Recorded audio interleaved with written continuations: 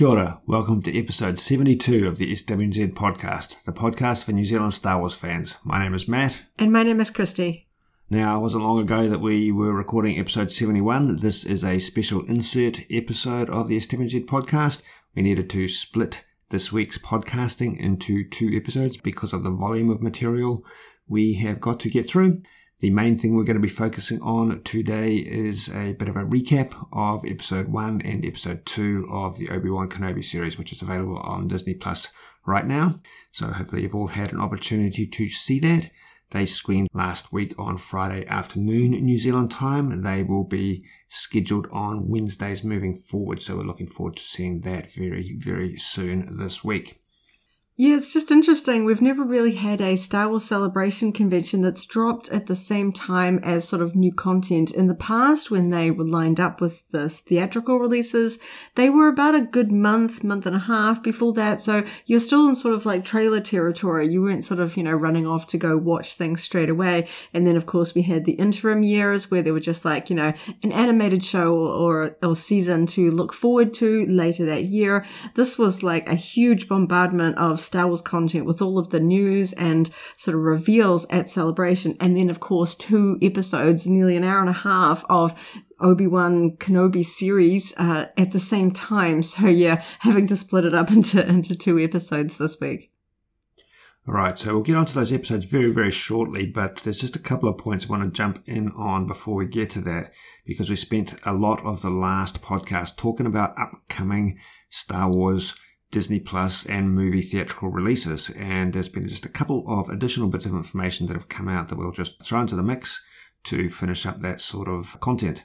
The first up is a brief bit from Vanity Fair about the upcoming series The Acolyte. We don't have a firm date for this, but Vanity Fair interviewed showrunner Leslie Headland, and there's just a couple of interesting bits in here that we would like to talk about. The Acolyte is still on the distant horizon with no release date specified, but here's what Headland had to say about her plans for it. Vanity Fair asks, how do you explain the High Republic to a Star Wars fan who may not yet be familiar with the stories the books have been telling? This is asked, of course, because The Acolyte, we presume, is focusing on Sith or more than one Sith characters, but it is being set in the High Republic era.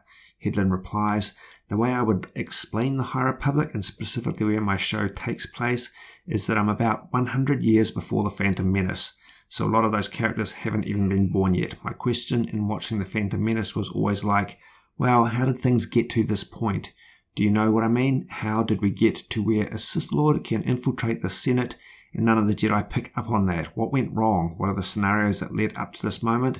That's what I would say. That's how I would describe it to my friends, especially my non-Star Wars friends. I think that's a very interesting setup for the show. Yeah, I think it would be perhaps a little bit of a misstep to rely too much on people being familiar with the High Republic, jumping into the sort of era. Yes, Star Wars fans will be aware of some of the characters and the story arcs, even if you've only read one or a few of the books, a couple of the comics and things like that, or just generally, just being familiar with some of the sort of the reviews and things of the products out there already. So it's interesting to be able to sort of spill it like that. And yeah, I do find that intriguing. We've talked about this in the past. So it's more than just a story in the High Republic. It is definitely a bridge, even though there's going to be a further tie-up, but it's definitely bridging into, like she says, how we got to the situation in the Phantom Menace. Yeah, because there's that line between Mace Windu and Yoda talking about the shroud of the dark side has fallen, and sort of, the effect of the dark side has diminished their ability to see things and sort of predict things, and that is really interesting. Yeah, that they were literally standing next to him and not sort of sensing the dark side. We get a sense in many of the movies that the Jedi and Force sensitive beings can sense things from across the galaxy. People dying and decisions and things like that. Like Yoda knows something's going on with Anakin and stuff like that. But obviously, when they want to, dark side aligned people can sort of shroud themselves and hide in it. So that's sort of interesting, how much was really going on underneath that the Jedi Council wasn't aware of. To what extent was it sort of strategized and intentional, and how did they achieve that? Yeah, I know some people are wondering whether Darth Plagueis might ever sort of show up because he's sort of earlier in the timeline. that would be intriguing, particularly if he's not sort of a human, any of the alien species. There's a few of the Star Wars alien species that are given a specific time sort of lifespan, like Wookiees and Yoda species and things like that, where we know they exceed human sort of a life expectancy. So it'll be really interesting to see if we play with some characters. And obviously we know that Yoda is alive in this time period, but we wouldn't know about any of the other Jedi Council members. It's going to be really interesting to see, is it going to be completely from sort of an acolyte perspective, from the dark side perspective, and we don't get sort of Jedi Council scenes, or are they even going to sort of pull that in to make it feel very familiar to fans and have them like, ooh, we don't really, there's something happening, but we don't really know. But they've got to reference the Council at some point. I think it would be really interesting to see the council chamber that we're familiar with, with a different set of characters. Yeah. The other title we want to talk about, because it didn't really crop up during the timeline of Celebration, and there's a specific reason for that, is the Lando series. We know this is a live-action series. Earlier on, it was mysterious as to whether it would be live-action or animated, whether it would involve established actors. We did get a hint a few months back when Donald Glover was being interviewed by Jimmy Kimmel, and Jimmy sort of prompted him along the lines of, we understand you've got a Lando series in the works, and Donald dodged it by saying something along the lines of, now you're telling everybody about all my work. But Kathleen Kennedy has been speaking to a few people, and an interview she specifically had with Cinema Blend on this topic, when she was asked about the Lando series, she pretty much confirmed that it is going to be Donald Glover's show. We don't have a set timeline for that, and the reason for this is because of how busy Donald Glover is at this point in time. So Kathleen said in response to the question about when we might see the Lando series, you will need to ask Donald. He's the one that holds all the cards here. But there's no movement. I'll say that honestly. It's not for lack of trying. It's just that he's a very busy guy. He's got another series, and I think one other thing, and then he'll come our way. We are patiently waiting. So that's not a negative thing. I think that is just a timing thing. We've got no shortage of material to keep us busy and interested until that comes along. But I do like the fact that we've got this very official confirmation that it will be Donald Glover playing Lando Calrissian again in the Lando series. Yeah, the fact that both on Kathleen's side and Donald's side in different interviews, they're both talking about it makes it sound like somebody signed on the dotted line, that they've kind of committed to it. But I know in terms of these sorts of things, there's commitments, there's scheduling and stuff like that. If he's being asked about it, and obviously Jimmy Kimmel he works for ABC, owned by Disney. They generally mention these things because they're just trying to sort of get a bit of a buzz, remind people that these things are in the pipeline. And yeah, it just seems like Lucasfilm is very, very keen. They're just waiting for the stars to align, as it were, and have them. I know that they come across things like that with the like of Taika Waititi, these hot properties, these people that everyone wants to work with. It's just kind of like, you're standing for your spot in the queue. And finally, when they've finished what they're working on, they can come to you and get going. So it's exciting. I know young Lando was a really fun element of Solo. I mean, I like all of Solo. I thought it was a fantastic film, but I'm looking forward to this. It's not at the top of my sort of hype list. I probably rank the Acolyte as higher than Lando, but that's because we don't really have a scope for it. It could be all sorts of, it was sort of like we could have adventures all across the galaxy. He's not tied down to Cloud City when he's young, so he could be anywhere. I mean, I love him as a character. I love Donald Glover as a performer. The thing about it, that in my mind's eye, is I don't see him as an action hero, so it'll be quite a different storytelling. I'd be really interested to see how they leverage that. Yeah.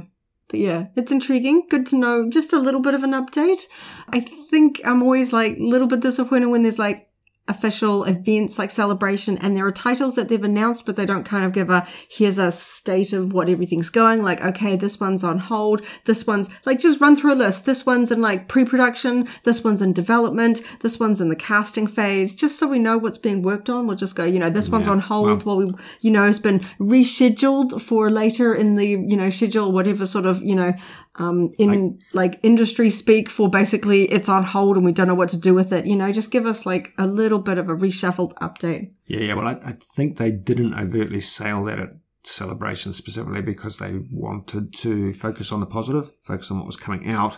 But I think building up to Celebration, and this has come through other media outlets as well, they have been working to solidify the release schedule, and this is the state of play with the Lando series, and it's as solid as we're going to get it, but it is better than nothing.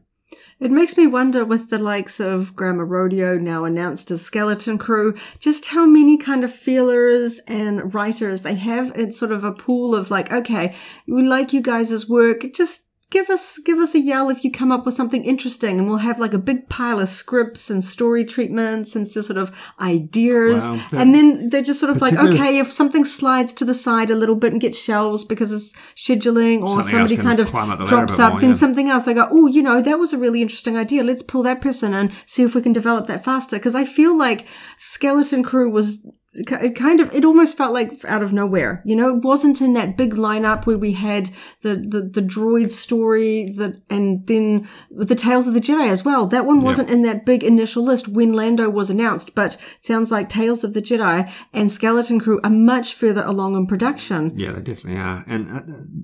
And the way Tales of the Jedi came about, ideas spawned by Dave Filoni that they just thought were a really good idea, and they could fit in using the existing production workflow.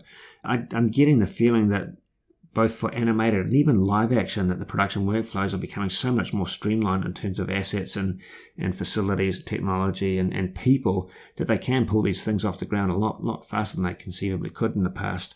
It almost makes me wonder if it's actually a smoother workflow, if they literally have productions back to back to back, whether you have it in animation or that. So you get sort of like a consistent workflow. You don't need to like on film crews and things like that. They have to go and hire out people, and oh no, there's a big movie production that's taking all like the assistant directors and the on-set people and bits and pieces. And then if you've got an in-house team, then you can basically have them on salary, come in Monday to Friday, let's make Star Wars TV shows, and it's a guaranteed gig. So you've got these people always making props. It's a day-to-day job. You don't lose people to other productions if it's consistent. And same with like the animation. They've kind of refined down on the animation style. So you're not having to sort of start from the ground up and go, okay, let's sit down and sketch what, Star Wars characters would look like in this style. They're like, the Clone Wars is kind of from existing libraries. You're not starting from the ground. So you don't need to go and hire a bunch of artists. They've already got a team of people that know how to draw in the Clone Wars style, that have a whole lot of digital assets that they can just pull in and go, X-Wings. And people who can craft things within the software in a pretty quick turnaround. So I think that's probably why we were able to get Tales of the Jedi and Skeleton Crew off the ground so rapidly. Plus, I think there's a lot of benefit to having people that are on board for a long time in terms of just the lore and the world building. They become familiar with all the details that really show when you're sort of creating stories and characters in such the sort of rich galaxy. So you don't need to sort of come in and go, okay, read the big encyclopedia, then we'll get going. These people know everything, and they'll learn a lot more the longer they stay in Lucasfilm. And passionate people are going to create better content. Okay, we've got 2 episodes of Obi-Wan Kenobi to discuss because they were released back to back. The first one takes place on Tatooine and Alderaan exclusively, and the second one takes place on the planet Daiyu. Really interesting to note from a Kiwi perspective that both episodes have good Kiwi representation amongst them, in some instances more than one. That's a fun aspect that we just like to, talk about here on SWNZ and on the SWNZ website in particular. But let's just run through the basic plot and our thoughts and our reception of Episode 1 and Episode 2 of Obi-Wan Kenobi. So Episode 1 opened with a very interesting montage of prequel trilogy scenes that were sort of tied together to establish, in particular, the relationship between Obi-Wan Kenobi and Darth Vader, Anakin Skywalker. And I thought this was a really fun cut, and I get the message, get the impression that Disney Plus, Lucasfilm are in particular really quite leveraging this connection to the prequel trilogy in a way that hopefully makes more people want to go back and enjoy and appreciate the prequel trilogy. Yeah, it was really good at just kind of summing up the prequels for the sort of the new generation of Star Wars fans that have either sort of jumping into Star Wars on Disney Plus because of the hype around The Mandalorian, and aren't as well sort of well versed with the sort of the main films, the films that have come out, as we just celebrated the 20th anniversary of Attack of the Clones. These were 20 years ago that these sort of films came out, and also just a sort of a nostalgia hit for the people that have been here all this time. So it's interesting, sort of reminding people that, yep, this is, Obi-Wan's story. This is what you sort of need to know about his life so far. And just a quick sort of like sum up, okay, for those of us who are new here, this is who Obi-Wan is. He went through some sad stuff and now we're here. Yeah. So following on immediately from that, before we get to the main Obi-Wan Kenobi plot, there was a few scenes or a sequence of scenes set in the Jedi Temple. This was overlapping with the latter scenes of Revenge of the Sith. So in particular, we see younglings training with a Jedi trainer, Jedi Master, at the point in time when the 501st Clone Troopers are ransacking the Jedi Temple. And I think part of the message from this was that it was kind of conveying that there was some escapees, some Jedi and Jedi younglings and Jedi Padawans that managed to escape from the temple and from the slaughter of the 501st. And that's an important notion for the rest of the way that Obi-Wan Kenobi unfolds. Yeah, for me, it was basically just an absolute gut punch right out of the gate. We know sort of the horrors that the Jedi, and in particular Obi-Wan, witnessed. He saw the hollow recordings of the youngling slaughter in the Jedi Temple, and he's the one that trained the one that did it. So it feels really sort of, that's an especially painful memory for him. So we're sort of reminding Star Wars fans of that sort of awful moments from Episode 3 as a sort of a starting. And I was just sort of dumbstruck for a few seconds there, going, oh my gosh, they're making us relive this. Yeah. This is painful, right out of the gate, because we're all sitting there as Star Wars fans, super excited. And the first thing they do is just like, feels and sadness. And like, I was literally going, are we going to see more younglings die? We never see like the little kids get slaughtered by Anakin. And it's implied we didn't get to see it. And I'm sitting there going, are they about to make me watch this in the opening moments of Star Wars? I had that fear because I think they were just trying to reinforce the severity of the situation. I did have that fear. But I think it was intentional that they escaped, and I think that's a key part of the plot development. A couple of interesting points, though. Those were live-action clone troopers. They weren't CG, and we know that because one of the clone troopers was actually portrayed by a Kiwi stunt person, Vanessa Cater, and that's an interesting aspect because throughout the entire prequel trilogy, all versions of clones that we saw were basically wearing computer-generated armor. They were actors or fully computer-generated persons, clones. But even when they had, Temuera Morrison's face, or everything below the neck was computer generated. There's no physical clone trooper armor created for the prequel trilogy. Yeah, possibly because they just wanted it to look sort of new and clean and fit in with sort of the digital style of the prequels.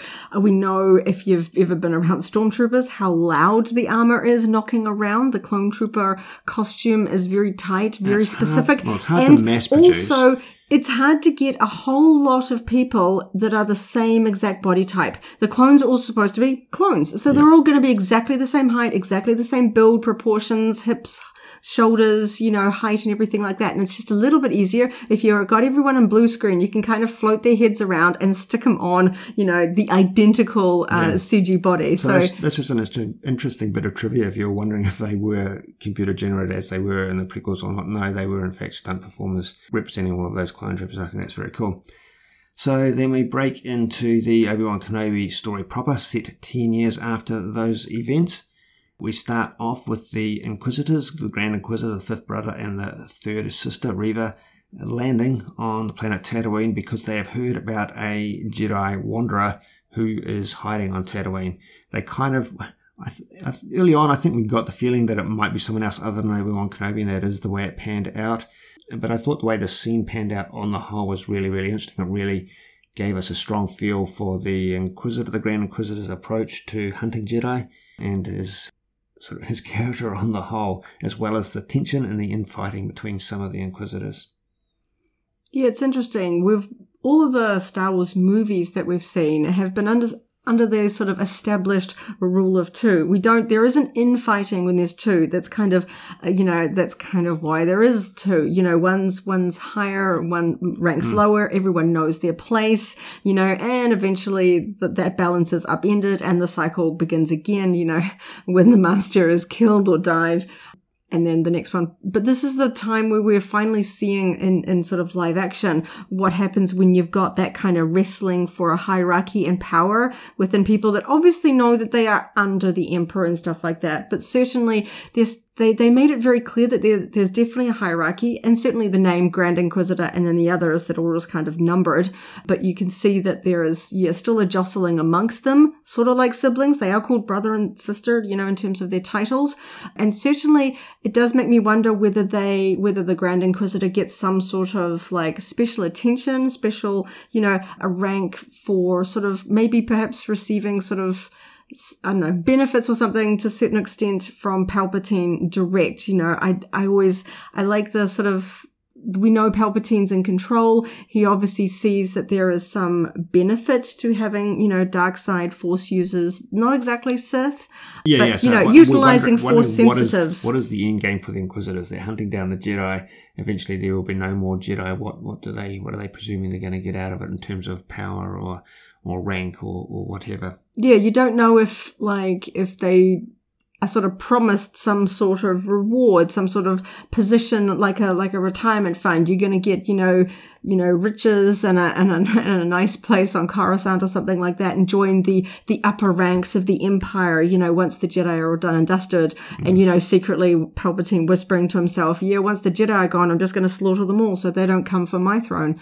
I enjoyed this opening scene. I found the Grand Inquisitor's delivery and his style quite sinister. I enjoyed the fact that he's sort of a patient villain. I think that's quite a fun concept. I found the fact that the Inquisitors, as a component of their infighting, are using Force powers against one another. That was a really interesting thing. And of course, it turns out that the Jedi they're hunting is in fact Nari. They're hunting him on the basis of a story that they've heard, played by Benny Safdie, and because of this infighting, he actually gets an opportunity to escape.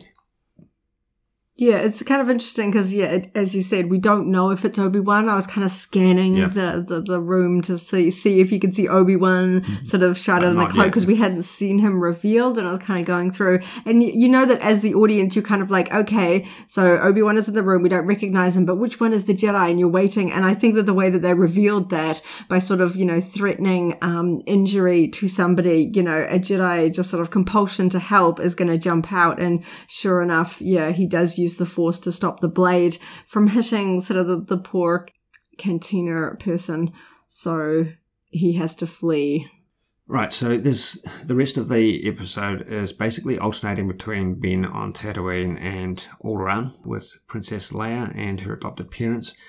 The scenes focusing on Ben, I think they're really slow paced, and I think they're really interesting in that regard. They're showing him working a pretty mundane job, cutting up a carcass of a large crashed flying beast, and clocking in and out and being leading a pretty minimal life. And I think the slow pace and the repetitive, the almost Groundhog Day aspect of the repetitiveness of his life at that point is just really painting pretty clearly where he's at, that he's totally accepted his fate.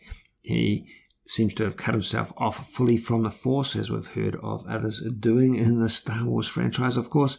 To the extent he's hidden his lightsabers, he hasn't used or thought about them. Possibly as a consequence of this, even though he's been trying, he hasn't been able to communicate with Qui-Gon Jinn during the 10 years that he's been on there, as Yoda instructed he might be able to do at the end of Revenge of the Sith. But that slow pacing, that repetitiveness, that's just really, really painting the picture of a person who's been beaten down and accepted his fate and just trying to lay as low as possible. There's often been in the past comparison between sort of the Jedi Order and monks, in terms of like not having relationships and not really having many possessions and things like that. And it kind of makes me think back to the sort of the notion of he's sort of paying penance for his sins. He's literally living in just a hole in the ground type, sort of just a stone cave, with very, very meager possessions. He's wearing just sort of drabs. They don't even, Jedi robes are not glamorous, but he's wearing clothes that look even worse than his old Jedi robes, very meager. He's got, not really too much to his life, he's not allowing himself enjoyment. Like the one thing that he seems to sort of take pleasure in is looking over Luke and just sort of like he's just punishing himself for his perceived failures with Anakin, and just sort of torturing himself by living this existence. Yeah. So just to talk about the other things that happen directly to Obi-Wan Kenobi at this point, he has an interaction with the Jawa. He picks up a toy T-16 Skyhopper that we know Luke has later on in A New Hope that he's playing with, so that eventually that's going to, or something similar to that, is going to make his way to him. But as part of his looking over Luke, we get the impression, and this crops up later when he's talking to Owen Lars specifically, that he wants Luke to think bigger than Tatooine, and this thought of Skyhoppers and flight and space flight and so forth is part of that. Yeah, it sets the scene for the sort of hoping that Yoda seems to convey, that Luke and Leia are sort of the only hope. So he's sort of guarding them, knowing that there is some sort of destiny for them, whether that is sort of, predestined in the Force that Yoda and Obi-Wan are aware of. So they're just like, okay, we're just going to sit this one out and wait for these guys because we tried and we failed. So it's going to be on them. And he's just kind of sitting there waiting, going, Luke, come on, show your Force power so I can jump in and we'll get going. We'll start training you. One thing that really stood out to me, and he does ask, or Owen at least says, that Owen implies that he thinks that Ben, Obi-Wan, needs to know if Luke is demonstrating any Force powers yet. I get the impression that at that point, Obi-Wan Kenobi doesn't actually know how it's going to pan out, doesn't know whether it's going to be Luke or Leia or both or neither that actually manifest Force powers. Yeah. So I really wish there was, I hope there's going to be a novel or some sort of a companion book that gives us a little bit more details. All the series might actually play out so that we know a little bit more. Like you said, does he know if Luke is Force sensitive at this point? There's obviously this tension between Obi-Wan and Owen. It seems to imply that Obi-Wan doesn't even know if Luke is Force sensitive or not, just wanting to sort of train him, because we know that certainly in the prequel era, being Force sensitive doesn't necessarily mean you'll have Force sensitive kids and vice versa. Shmi obviously has some sort of specialness about her, but she doesn't seem to be a Jedi specifically, yet she has Anakin. And then obviously we have many Jedi that are sort of, taken to the Jedi Temple as children, as infants, but their family are not Force sensitive and things like that. So it's not exactly, I guess, a given that either Luke or Leia would be with the Force. I guess it might just be hopefulness from the Jedi's part that perhaps Anakin's children will be the one to fulfill the prophecy. But it's a really interesting at that point in time, it's a bit of a blank slate. I find that interesting, certainly. So Obi-Wan does try and give this gift surreptitiously to Luke Skywalker later when Obi-Wan has just come back from his job and he's tending to his EOP in the little stable there. Owen confronts him and says, we don't want this. We don't want you interacting with our family. Stay away. And that immediately precedes the appearance of the Inquisitors in the streets of Tatooine, and Reva seems to sense that Owen might know something. So there's a really, really tense interaction between Reva and Owen. I thought this was a really interesting interaction, and Joel Edgerton played it really solidly. He really let us know, he really conveyed how stoic Owen Lars is, and whether or not that's partly to protect his family and or despite his dislike for Obi-Wan Kenobi to protect Obi-Wan, he really stands his ground in a convincing and impressive way. Yeah, we're certainly familiar with the concept that there are people in the galaxy that have no love for the Jedi because of what it's done to their life and their circumstances in particular. Not that Owen was, personally attacked by Jedi, but he was aware of Anakin. He met him. Anakin didn't kill Shmi, obviously rescued her, but that was a bit of turmoil that their family had to go through. We don't know particularly the circumstances of how Cliegg Lars would have passed away at this point, because obviously it's Owen and Beru that are owning the homestead and living there and all that. But he's had a hard life and maybe feels like the Jedi just didn't exactly help matters and they failed. And I know that's a kind of the point. In some of the earlier content, it was like, what did the Jedi really do? We had a war, a lot of people died, and the Jedi they died, and they all got sort of chased away and failed. They didn't protect the galaxy. Yeah. We fought the Clone Wars only to have the Empire, a worse thing to come out of it. It's like, what did the Jedi do? They just drag sort of war and, fallout with them wherever they go. And everyone in the city there seems very familiar with the concept of Inquisitors. So they would know just how deadly it would be to even be suspected of having an association with a Force user. So, you know, he's putting his family first and doesn't want to risk his life, Beru's or Luke's, just because Obi-Wan's got guilt, you know, and sort of, you know, just hovering around there in the background. He's not going to dob him in, but he just doesn't want anything to do with them. And I guess he's worried that if Obi-Wan is sneaking to he wants nothing to do with Obi-Wan Kenobi because it's just far too complicated. He doesn't want Inquisitors or Stormtroopers to basically be tracking Obi-Wan and think that they're like helping him or hiding him in some manner, because that's instant death for them, as unfortunately we see later. Yeah, well, we do see later, because when Obi-Wan is traveling back to his cave, he and Nari comes out of the rocks and discusses with him, or pleads with him to try and help him, because he knows that he's being pursued. Nari knows that he's being pursued.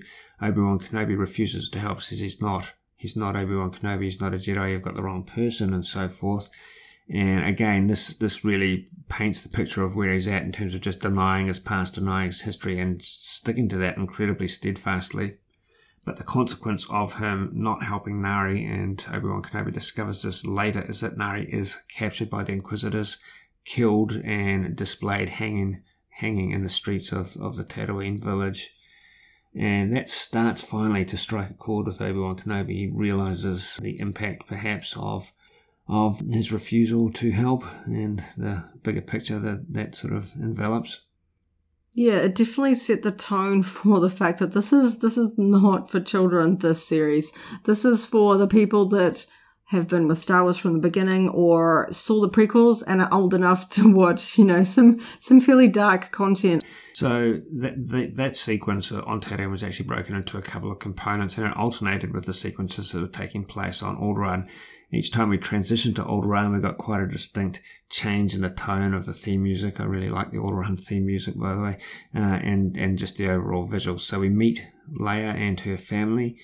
Leia's adopted mother, is played by Kiwi actress Simone Kessell. That was a pleasant surprise. We knew Simone was involved in it. Her name had been announced as one of the cast members, but since that announcement, we haven't heard anything about what role she plays. So that's very, very exciting that a Kiwi is playing Princess Leia's adopted mother. And Jimmy Smits obviously returns as Bail Organa, Princess Leia's adopted father.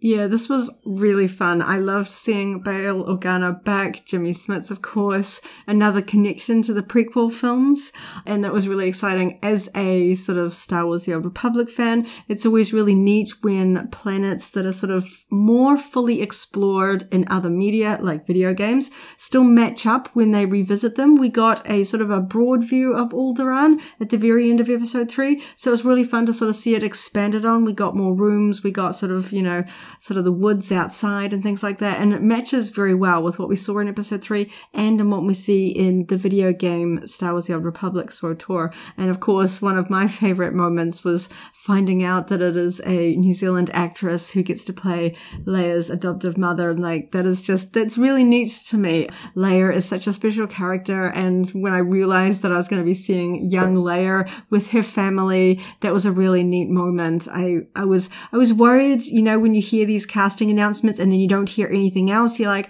well, sometimes, you know, schedules don't align. Maybe they recast, maybe that character was cut in sort of story development and they don't need them anymore. But now I know why they hid that casting announcement, because saying Bail Organa or in any capacity is going to give away a chunk of the plot and sort of let people know it in the secret. And I know that elements of this particular storyline around Leia were leaked on the internet, but it was not in an official capacity. And you really had to go digging and really be diving in there for all of the leaks and spoilers to have sort of known that.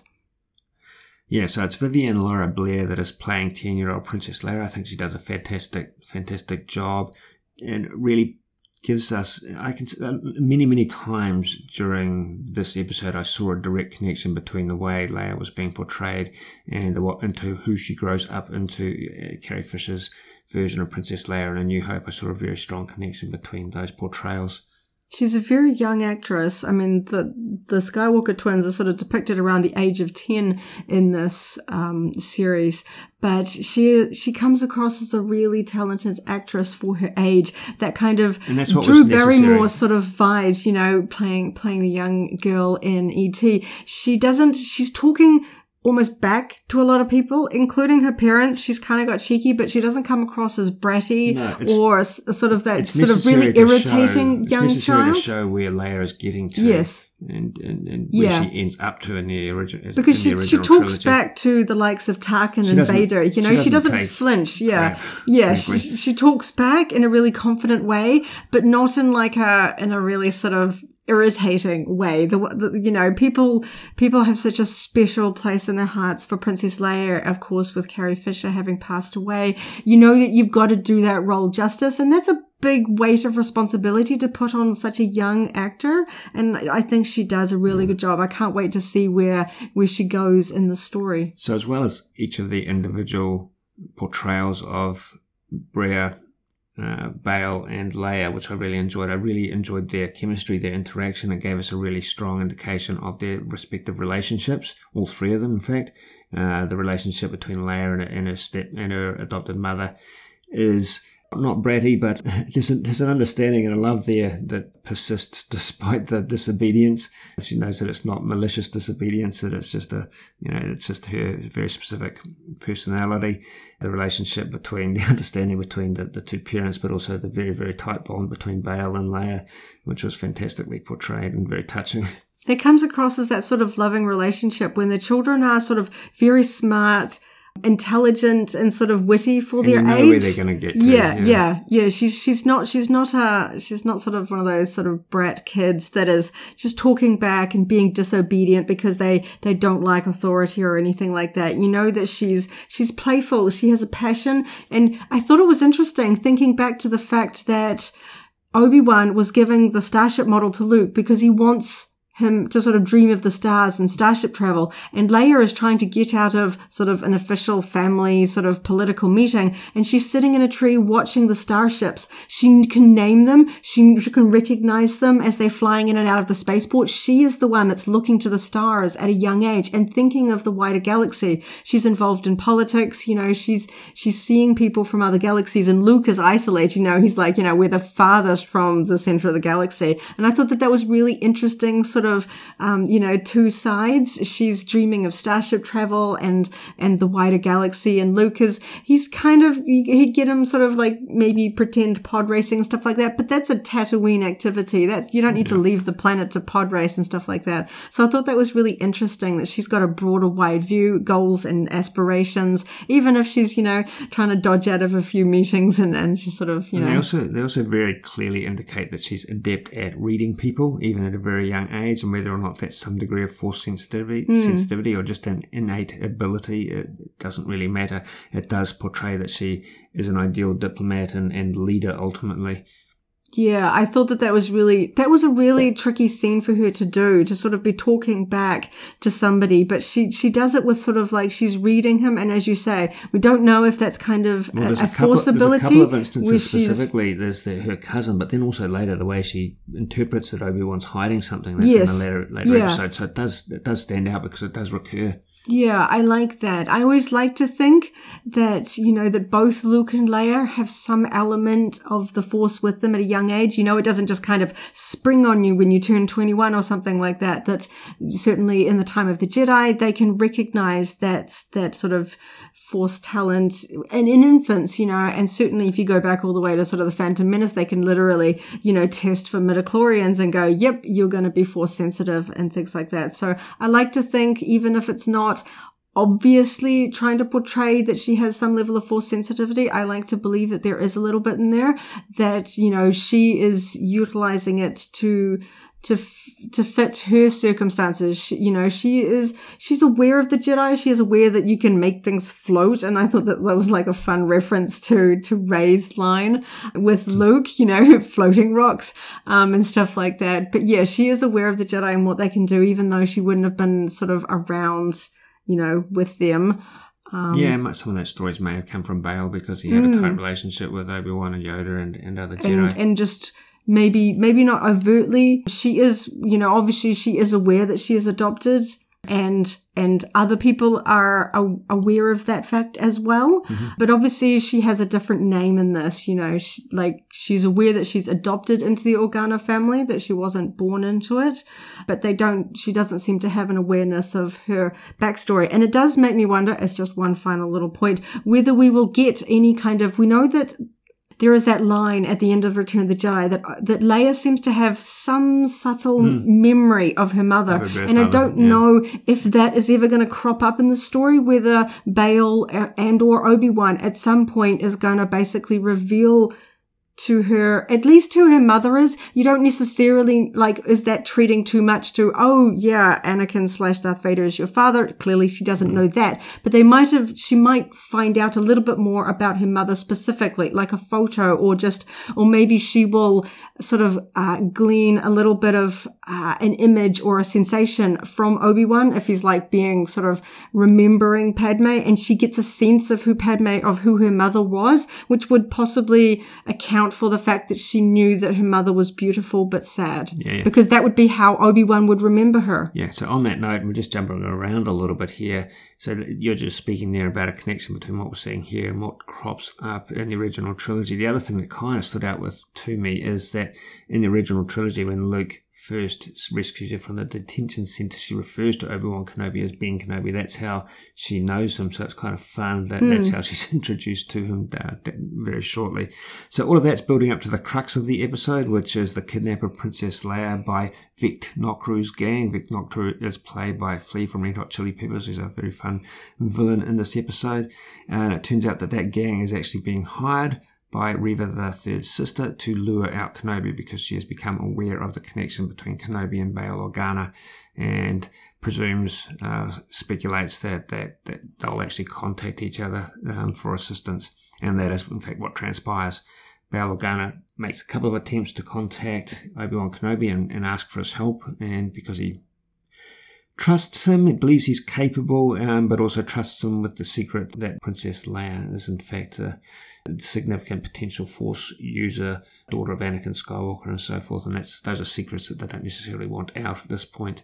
Yeah, I thought it was sort of gut-wrenching. You can imagine how it would feel, not just to have your child in danger, but knowing just how important Leia could be, and ultimately, even though they may not know it fully at this point, we know how hugely important Leia is for the whole galaxy towards, the end of the Skywalker saga. So you can sort of feel this urgency and how desperately they are pleading for Obi-Wan to help, because they know that they have to play this really quiet. They can't just go tell the police, because, then, as we found out earlier, that they have never taken her off world because they are trying to keep her sort of secret and hidden, so that no one would recognize her, or that somebody wouldn't sense who she is. She's obviously never come in contact with Inquisitors or any kind of dark side aligned Force users who may sense her importance or who she is, that they're like, oh my gosh, you're Anakin's daughter. Oh, that's a bit of a, big reveal. But I also thought it was fun to, even though Obi-Wan has buried his lightsabers and tried to get everything of sort of his past hidden and forgotten, he still has his little sort of Jedi holo communicator. That was a fun nod to some of the props that we've seen in both the prequels and in the animated series. So that was sort of fun. But also it kind of belies the fact that he hasn't completely cut himself off from the rest of the galaxy, that he has still got this one tiny little tether that very, very few people would know how to contact him.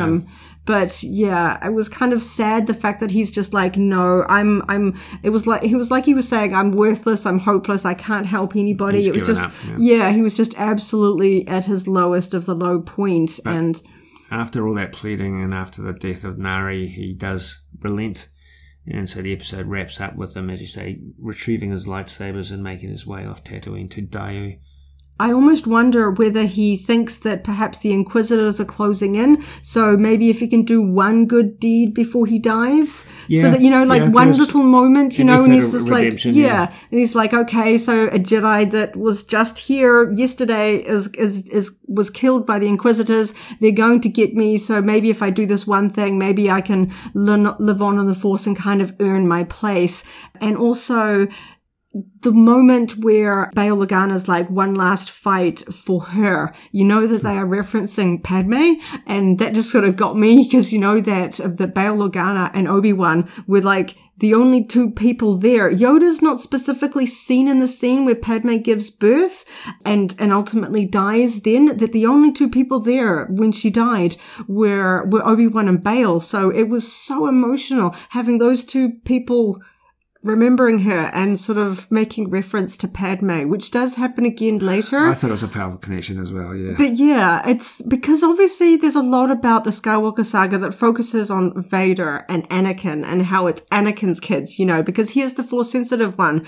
But, you know, Anakin went to the dark side for Padme. She is an essential and very important component to the story. You know, these are her kids living on as well. So I thought that was a really neat sort of moment to have, that whether that is a big component of why Kenobi changes his mind or just sort of an element to it. I thought it was powerful that they included that. That's important, because later on, Obi-Wan Kenobi does specifically say that Princess Leia reminds him of someone else. He doesn't say it's specifically her mother. But of course we know that. He just didn't want her to know that at that point in time.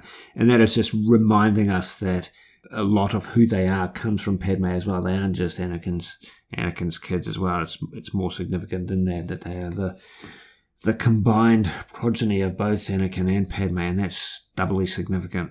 Especially since Leia is the one that follows in her mother's footsteps in terms of sort of both the rebellion and sort of the world of politics, that she is, even though she does have the Force as her father does, she is the one that kind of goes into, because we see a significant impact on the galaxy, just in a different way. Yeah. Yes, that they're not sort of more important than the other. Leia, you know, they wouldn't have sort of won out in the end, at the end of sort of episode 9, without important contributions from Leia, as well as obviously, you know, Jedi as well. Yeah. And of course we get that other little moment that ties into episode 3 when Obi-Wan goes to dig up his lightsaber, because of course he's decided to go do this quest. And I don't know why it took me by surprise, but seeing Anakin's lightsaber sort of buried alongside Obi-Wan, that he buried his past as his sort of tangible connection to Anakin with that sort of important component. That he has Luke Skywalker, Darth Vader's lightsaber, Anakin Skywalker's lightsaber, seeing them lying together kind of did hit home that he couldn't let go of that aspect of Anakin and Anakin's death. Yeah, he couldn't just discard it. We know that he has it down the line because of what happens in A New Hope, but this just really, really reminded us of that aspect. Yeah, it sort of felt like that was the last element of Anakin as a Jedi, Anakin as his Padawan that became, you know, a knight, a brother alongside him, you know, that he's never really completely sort of given up, even though, you know, 99% of him has. He still has that tiny little, and maybe at this point he has already decided that, okay, when Luke starts showing Force talent, I'm going to give him a gift. But it was a neat, fun little moment. And of course it felt reminiscent of the final scene in episode 9 where Rey buries the two sabers together as well. All right, so Obi-Wan Kenobi makes his way to planet Daiyu, and at the start of episode 2, he disembarks and has a number of different encounters with random or semi-random people on the planet Daiyu. The first encounter is just with someone who informs him, lets him know that the signals are being blocked in and out of the planet, that his tracking device that led him to Daiyu is not going to be useful or effective in terms of tracking down Princess Leia. He's going to have to rely on other methods from this point forward, so that's just a necessary bit of plot development. The next person he encounters is a drug dealer of sorts, and she has a bit of a conversation with him and ultimately gives him some drugs. They show up as being useful later down the line. But the really striking thing here is that the young girl that he is talking to is portrayed by Esther Rose McGregor, who is, of course, Ewan McGregor's real-life daughter. So that's kind of intentionally, subtly comical, I guess you could say, for want of a better word, that she has lines along the lines of, I was someone's daughter once, and they have exchanges of that type. She also calls him old man at one point, and I was like, how many times did they crack a smile on set after wrapping one of those takes? And then the third person he encounters is a boy, obviously, who is an accomplice of a con man who we're about to meet, who is portraying a Jedi, who is a fake Jedi, and is, making money out of pretending to be a Jedi and being able to help Jedi through a series of tricks. That Jedi, or fake Jedi, is going by the name of Haja Istri, is played by Kumail Nanjiani. He does a fantastic job of just a little bit of, comedic portrayal of this con man who doesn't quite know how Jedi work or operate, or, the presence that they have. He does a bit of a faux version of that, which is slightly comical, but it works in this context. Yeah, it feels like the sort of the fortune tellers that are sort of portrayed in movies. Like, I'll help you. Slightly over-exaggerated. Yeah, pay me some credits and I'll establish. No, you don't need to. Okay, you do. Yeah. But that's sort of like the charisma that a good sort of con artist has. Where they're very believable because they put on the show, and I think he played that well. You're not sure if you want to hate him or he's kind of like fun and sort of good-natured on the inside. You don't really know when you meet him. He's gentle enough at this point that you can't outright hate him. Side note, the mother and son that he's helping, that Haja Istri is helping, now it's not quite clear how this is going to pan out. It's probably just a little bit of a tiny Easter egg for fans of the old expanded universe. The son is described as having force abilities, and that's why they're trying to get him off the planet, and the mother says they're taking him to Corellia specifically. That child is named in the credits with the first name of Corran, and of course that is in reference to Corran Horn, who was a Corellian rogue squadron pilot who later became a New Republic hero, and then ultimately a Jedi Master of the New Jedi Order in the old expanded universe. Not strongly implying that that's necessarily the same person, but it's an Easter egg for those that are familiar with the old expanded universe. Corran is a common name, but force-powered child with the name of Corran at the right age that makes their way to Corellia is an interesting Easter egg. Yeah, and the writer for the iJedi book has seen it as well. So it'll be interesting to see if maybe some official source can like confirm or just go, no, that was just a nod to an old expanded universe reference, just something for the fans to go, hey. It's probably just an Easter egg, but it's really interesting that so many variables line up there. It's clearly intentional at this point in time. Both Corran, as seen on Daiyu in this episode, and Corran Horn have different entries in the database on Wikipedia, so it's just fun speculation and conversation and trivia. So, Obi-Wan Kenobi is drawn towards Haja Istri by Haja's assistant, and Obi-Wan Kenobi obviously knows what's going on, but can see that Haja may be able to help him because he knows the underworld of this planet, of this city. Yeah, he needs a helper, a friend, and this person, he's at least got some leverage here. He knows that he's a fraud, that he's not a real Jedi. So it's like, I know something about you. I've got a secret on you. I could expose you or something like that. So help me, and we'll both, walk away unscathed from this. So it's kind of fun. And he's just like, yep, I'll help you, just like straight away. And we get a little bit of voiceover going, here's the place you want to go if you want to find her, and sends him on his way. Yeah, so it's a drug manufacturing lab that he's sent to. He destroys some of the drugs in an explosion as a diversion so that he can get into the back rooms where he believes Leia is being hidden. He encounters a couple of the local thugs in the corridors. A little bit of a scuffle there. Where he believes Leia to be held is not, in fact, where she is being held. It is a trap at that point in time. I thought it was interesting that they make a point that he, certainly when he first threatens Haja, he doesn't use the Force. He pulls out a blaster. So we know he has a blaster. We didn't see him sort of really pull out or use a weapon at all in the first episode, but he has somehow procured this. We don't know if he bought it when he was making his way off Tatooine or something he had in storage. Something he just had on just as a backup. And certainly we see him actually using his fists fighting the thugs in the hallway. He's still not using the Force. He looks, as we say, a little bit out of practice a bit. He sort of takes a few punches in the face, certainly not the Jedi Master that's gone through years of war and fighting. He seems a little bit rusty, relatively but adept. He was outnumbered 2-1, but his fighting was adept, but it wasn't Force enhanced in any way. He's either he's just so used to not using the Force, it doesn't come instinctively straight away. So it was kind of interesting to say that even when he's sort of caught out, he doesn't instinctively go to use the Force to defend himself straight away. And we know he has his lightsaber with him, but he doesn't pull it out. He's not not using deadly force. He just kind of like, knocks him to the ground. So Vect Nokru's gang was expecting Obi-Wan to turn up. That is why it wasn't in fact Leia that was being held in the room that she was supposedly being held in. In fact, that is the entire plan all the way along. Leia was simply bait to draw Obi-Wan Kenobi into a position where the Inquisitors, or at least Reva, could get hold of him. So it looks a little bit tense. It looks like Obi-Wan Kenobi has been caught by Vect Nokru's gang. He is outnumbered 3-1 in this instance, but this is where the spice that he acquired earlier on comes into play. He throws it on the ground, the canister explodes, fills the room. He still has his gas mask that he had as part of his disguise to get into the laboratory, and manages to make his way out whilst everyone else in the room falls under the sort of hallucinogenic influence of the drug cloud that's filled the room. Yeah, we find out that was the plan, to lure Obi-Wan to sort of rescue Leia all along. And the gang they're completely aware of that it is Obi-Wan. They sort of pull his lightsaber away from him and that. So again, we're reminded that he does have it and he hasn't used it, which is kind of important for the sort of ensuing sort of chase that happens.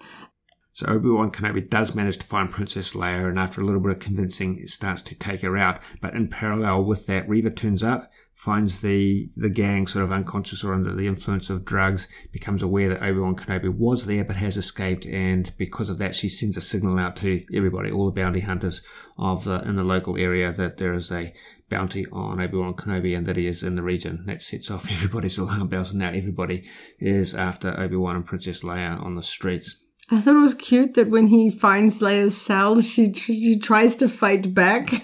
She's kind of, disassembled some things. That she's really trying to do what she can. I did get a bit sad when the mercenaries broke Lola. That I was like, oh no, because certainly with the merchandising that we saw revealed at Celebration, they're going to lean into being the new cute character like BB-8 or something like that. So I'm hopeful, she's not completely smashed. Leia does have her components, her pieces, and feels, she says she's strong, she'll be okay. Yeah, that she'll fix her. Because in those moments where we see Leia sort of talking to her and sort of playing with her back on Alderaan, it's certainly a droid with very cute personality. It's kind of has a cute ladybug-esque sort of design to it. I'm hoping that Leia will have the opportunity to fix her and have her back up and running soon. Perhaps she will be important to the plot as a droid helper as they're trying to sort of get back home.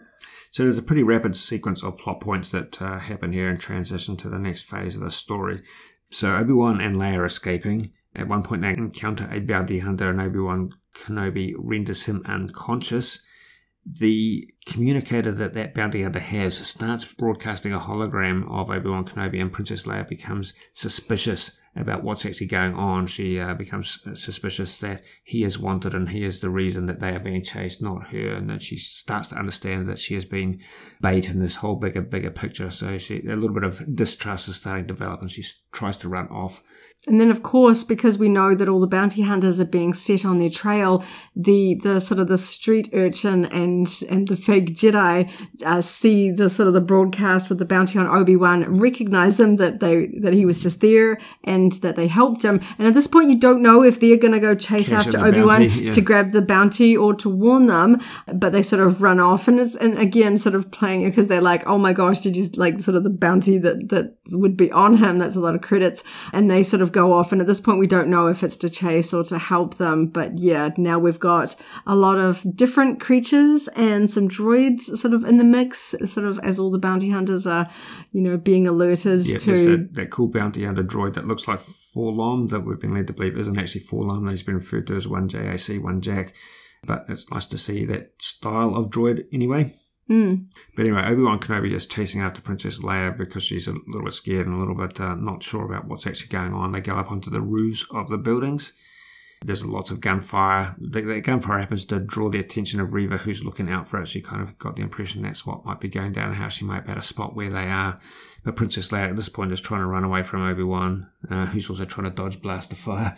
So he's got a lot on his hands at this point in time, and Princess Leia is still running away. She in fact falls, and reluctantly, he reaches out with the Force to save her, absolutely necessary. Clearly, during the process of that, we see that it's a significant effort. He hasn't used the Force in quite some time. But fortunately, obviously, because we know how things ultimately pan out, he does save Leia and gently lowers her to the ground.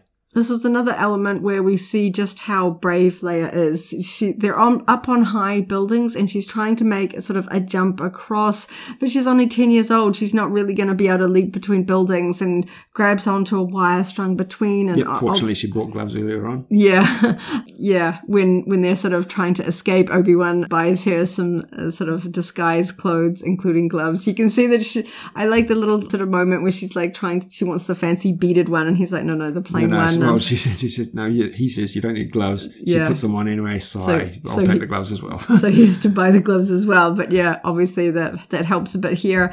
And I thought it was interesting as they're kind of being fired at. Again, Obi-Wan is not using the Force. He's not using his lightsaber to sort of defend himself. He's still got his blaster, and they're doing a lot of hiding. You know, at his height as, you know, General Kenobi in the Clone Wars, this would have been absolutely, you know, the easiest thing in the world to just, you know, defeat them and walk away with Leia. And it was kind of sad seeing how much it looked like he was straining to catch a 10-year-old child. She can't weigh much, but just the kind of the exertion to catch her as she falls and gently lower her. At all, I think, just to summon and use the Force. And because there was a point earlier, and I can't remember exactly where it cropped up, where he does look at his lightsaber, and it's clear that he hasn't turned it on. Even since digging it up out of the sand, we get the impression that he hasn't even turned it on at that point, let alone use it in any way. So Leia realizes that he is a Jedi. She's quite astounded and impressed. Obi-Wan Kenobi has made his way to the ground at that point. The remaining bounty hunter, One Jack, shows up and looks like he's got them at gunpoint, but the droid is shot, and it turns out that Haja Estri has come to help them. He shoots the droid in the back and has a bit of a conversation with Obi-Wan Kenobi, letting him know that he's not going to get off planet through the normal route. He's going to have to take a cargo transport. Kind of implies that he's got some other people off planet that can help him, and I'm going to be interested to find out who specifically that is and in what form that takes.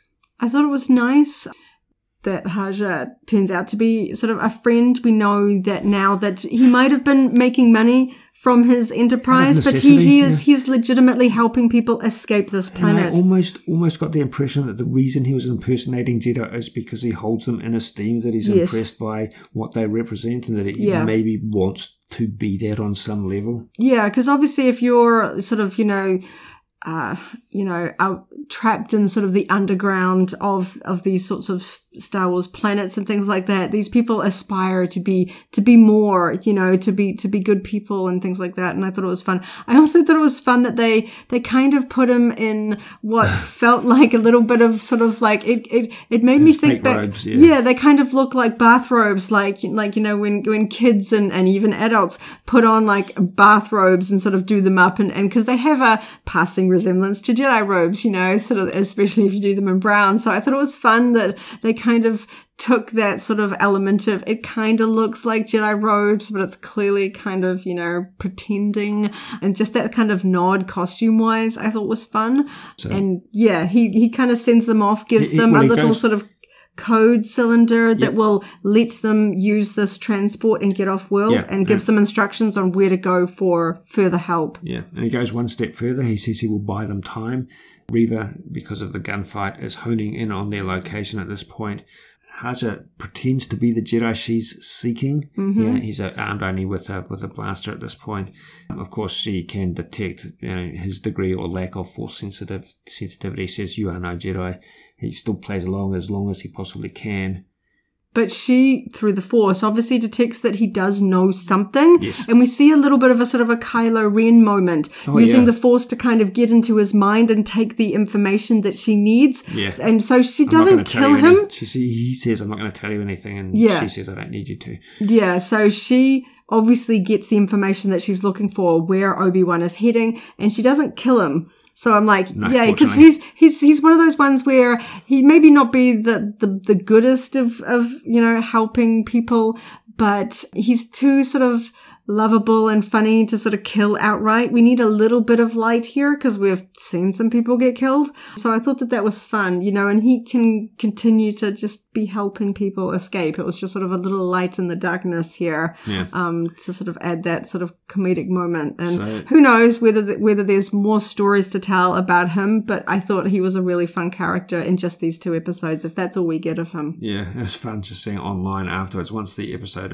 had released, Kumail Nanjiani on social media was just saying how excited he was to be able to say that he is now in Star Wars once that episode had aired, just as a side note. So Obi-Wan and Leia have a bit of a head start. They get to the cargo port in advance of Reva, but Reva is catching up to them. Obi-Wan's hiding behind some crates at the point where Reva enters the hangar, the storage bay, and there's a bit of a monologue situation here where Reva's trying to goad him out, and this is where the real gut punch for Obi-Wan Kenobi comes into play. She obviously knows his whole story and his relationship to Anakin Skywalker, and I think she may even know that he's not aware that Anakin Skywalker is in fact alive, and it becomes clear to us, to the viewers, that Obi-Wan Kenobi's gone this whole 10 years thinking that Anakin died on Mustafar. In the previous episode, in the first episode, when he is talking with Owen Lars on Tatooine, Owen says something like, Anakin's dead, and just in sort of a he's gone, get over it type moment. And it doesn't, Obi-Wan looks clear. Like he knows, yes, I failed. Yes, I am awful. But even back then, it's not clear if he's being purely literal or just from a certain point of view. Yeah, you're not sure whether sort of the person who was Anakin is dead and now Lord Vader exists. It's now clear that, yes, he did actually believe that Anakin died where he left him on Mustafar. And at the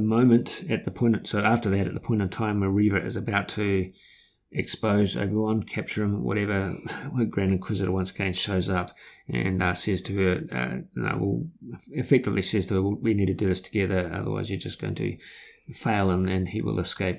Yeah. Earlier on, when the Grand Inquisitor finds out that Reva's got this kind of secret plot to go and find Kenobi, the fifth brother kind of basically, exposes her sort of plot and was like, she thinks she's going to basically climb the ranks if she can capture Kenobi because she knows how important Kenobi is to Vader and I guess Palpatine as well.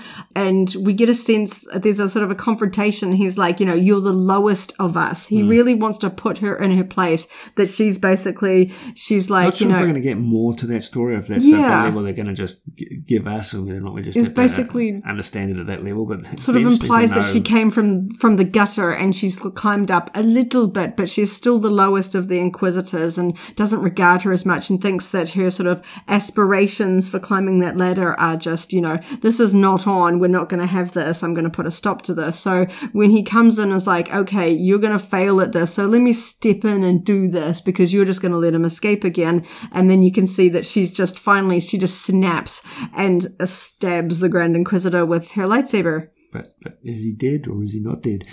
Because as we know from Star Wars Rebels, the Grand Inquisitor is there and that is set afterwards. So clearly he is wounded, but obviously this is not the last we're going to see of him. The lightsaber through the guts, not necessarily a fatal wound in Star Wars. I kind of like the fact that she thought she could take him out, but this is going to make him so angry. And that's going to have like a real interesting sort of tension and dynamic among the Inquisitors. I mean, as we were talking earlier, dark side users seem to have this, if you get in my way, I'm just going to kill you and keep going moment. And so I thought that was fun to kind of really set the tone of how sort of not shy about using deadly force if it serves their needs, and especially if it gets them higher up the ladder. She might have been also at the breaking point because Grand Inquisitor's been on her case for a little bit of a while.